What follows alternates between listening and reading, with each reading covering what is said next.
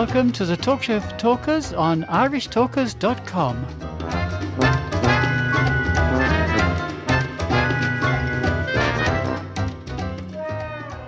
Welcome, Toastmasters, would-be Toastmasters, listeners and friends, to part 2 of this week's Talk Show for Talkers here on irishtalkers.com. If you had been listening to our episode yesterday, you will know that our guest this week is Dec Kluske, and the conversation continued. So let's take it up more or less where we left it off yesterday. Take it away, Dec. And this lady who's sitting beside me, Meg Hayworth. You may know Meg Hayworth. She's a quite famous girl in Toastmasters. And she said, Dec, I'm starting a Toastmasters club in Eastbourne. What? Hold on a second. Jim Rohn was telling me about this, yeah. So anyway, I got involved. And she was as naive as me, although she'd been around for quite a while. And you have no idea what we got up to, Ted. It was crazy stuff. Neither of the two of us knew what we were doing, but it was fantastic. It was fantastic. I loved it. I was doing all these educationals on stagecraft because, stage all my life. Yeah. And of course, it's nothing to do with Toastmasters at all. But I was showing people how to walk on stage, how to take a bow, how to do this, how to do that, the arm movements, the hand movements, all the stuff. And that was it. But there we are. That's how I got involved. That's superb. And I'm only sorry this isn't a TV show, Dec, because you've given a masterclass in body language and the hand movement. It's absolutely superb. Oh, it's better than that, Ted. That's a little bit like what Bill Shankly said when he was told it's a matter of life and death. Soccer is a matter. He said, no, it is more important than that. The old ones are the best, Ted. They sure are. And you've probably answered the second question there, because the second question is, what has been the greatest benefit to you of joining Toastmasters? And you gave us a lovely thoughts there in the question one. You probably answered it already, but if you have anything else to add. Well, everybody should be a member of Toastmasters, really. I do an awful lot for Prince's Trust. That's an organisation in this country.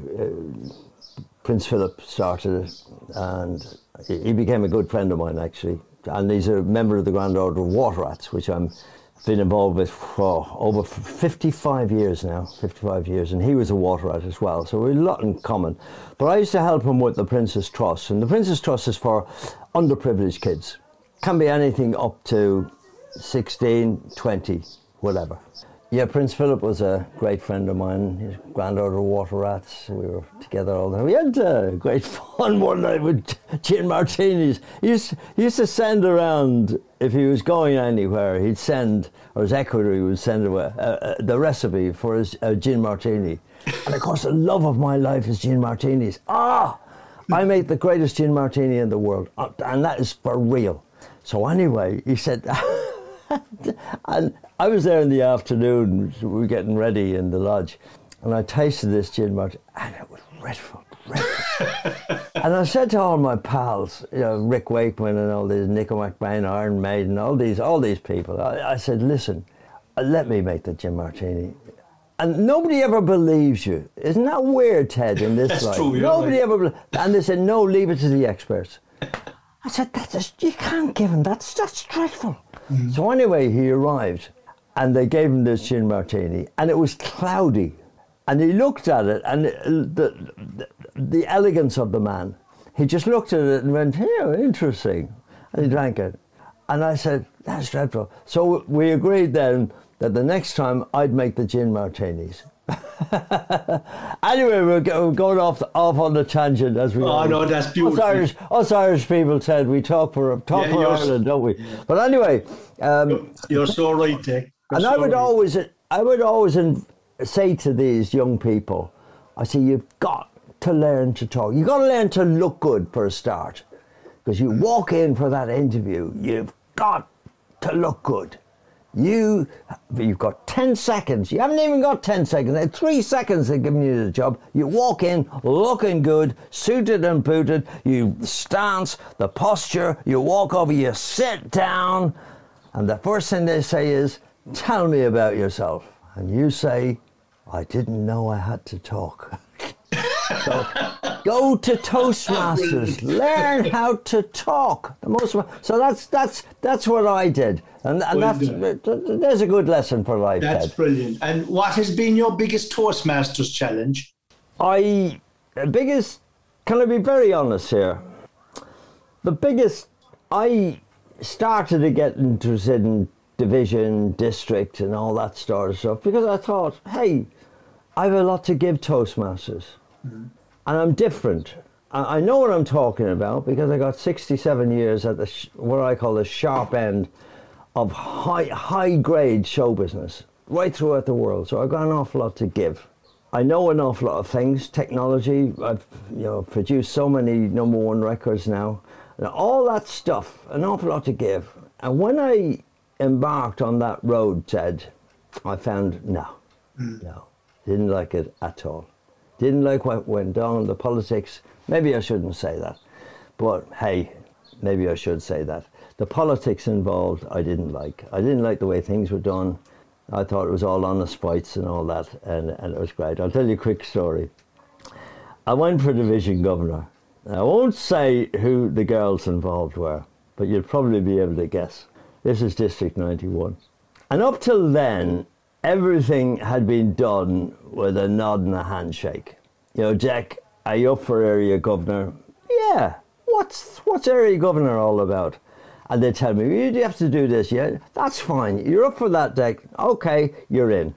This was the first year that they started to have all this sort of selection stuff and all that. So anyway, I got a phone call. Would you be up for division governor? I said, yeah, of course. And they said, we'll interview you next week. I said, interview? I've never done an interview in my life. I've never done an audition in my life. I've never done a talent competition in my life. And I certainly have never done an interview in my life. They said, it'll be on, it wasn't Zoom, what's the other one before Zoom? Ah, God, come on, Skype. Oh, Skype, right, yeah. Skype, okay. Yeah. So anyway, I said, that's grand. Okay, Skype, yeah, 6 o'clock on Tuesday evening. So I go on to Skype, got the camera going, made sure the background was looking good, made sure I was looking good, the hair was done, the makeup was on. I haven't got any on today. I'll have some on today. Now you're joking me. You must have. You look about 20 years younger than I am. I'm 47. Come on, Ted. Dec Clusky, 47. Brilliant. Brilliant. So anyway, we got the whole thing going, and and they introduced themselves, and I won't say the names because it'll embarrass them. Two of them, and they didn't switch their cameras on, Ted. Can you? I tell that story and people can't believe it. Yeah. They didn't switch their cameras on. And I got nowhere in that. It turned out there were 3 people up for it, yeah? And they were all, the other 2 guys were completely PC, woke, call them what you want. Yeah. But the real, I call them, and I probably I'll get into trouble for saying this, but I'll say it. They're council workers and school teachers. Yeah, yeah. And I know nothing about that sort of thing. I mean, that's anathema to me. I'm Dec Clusky, mega superstar. Well done, Dec. It's incredible, actually, that you're answering questions that I haven't asked you yet. For the simple reason, the next question is you've already answered it, and my heart is with you, sir. But the next question was, if you could, what would you change? In Toastmasters? In Toastmasters, and you've answered that there. They should do away with some of their interviews. The heck of a lot. Do you want me to be serious now? Yes, we want. Yeah. Well, I love you. I love the way you're conducting this interview, but if you want to be serious, or if you want to be funny, or if you want to be amusing, I'm with you all the way. Okay. I think the major thing that Toastmasters have got to understand is that we have a huge problem within Toastmasters of freeloaders. And I don't mean that in a denigrating, nasty, horrible way. It's just the way it's happening. Is that we have got in Battle Club, I'm the president of Battle Club, And I have taken, how I became president was this. When we had the roles, you know, the officers and all that election last year, they came to me and, you know, would I run for anything? I said, listen, what I do with any club that I'm involved with, I always say, listen, if you're stuck at the last minute for nominations, I'll take anything there is, get you out of trouble. And I've always done that, and it's worked well for me, because I don't like committees. I'm a committee of 1, or a committee of 10, when 9 don't turn up. That's the best committee. Brilliant. And you're supposed to laugh at that, Ted. Maura's laughing, we're all right. Maura's and Stitch. Oh, there's another thing. Toastmasters don't laugh. Did you know that? Toastmasters do not laugh. But anyway. Join us again tomorrow when we will be playing part 3 of this interesting interview with Dick Clusky. We'll see you then. Bye for now.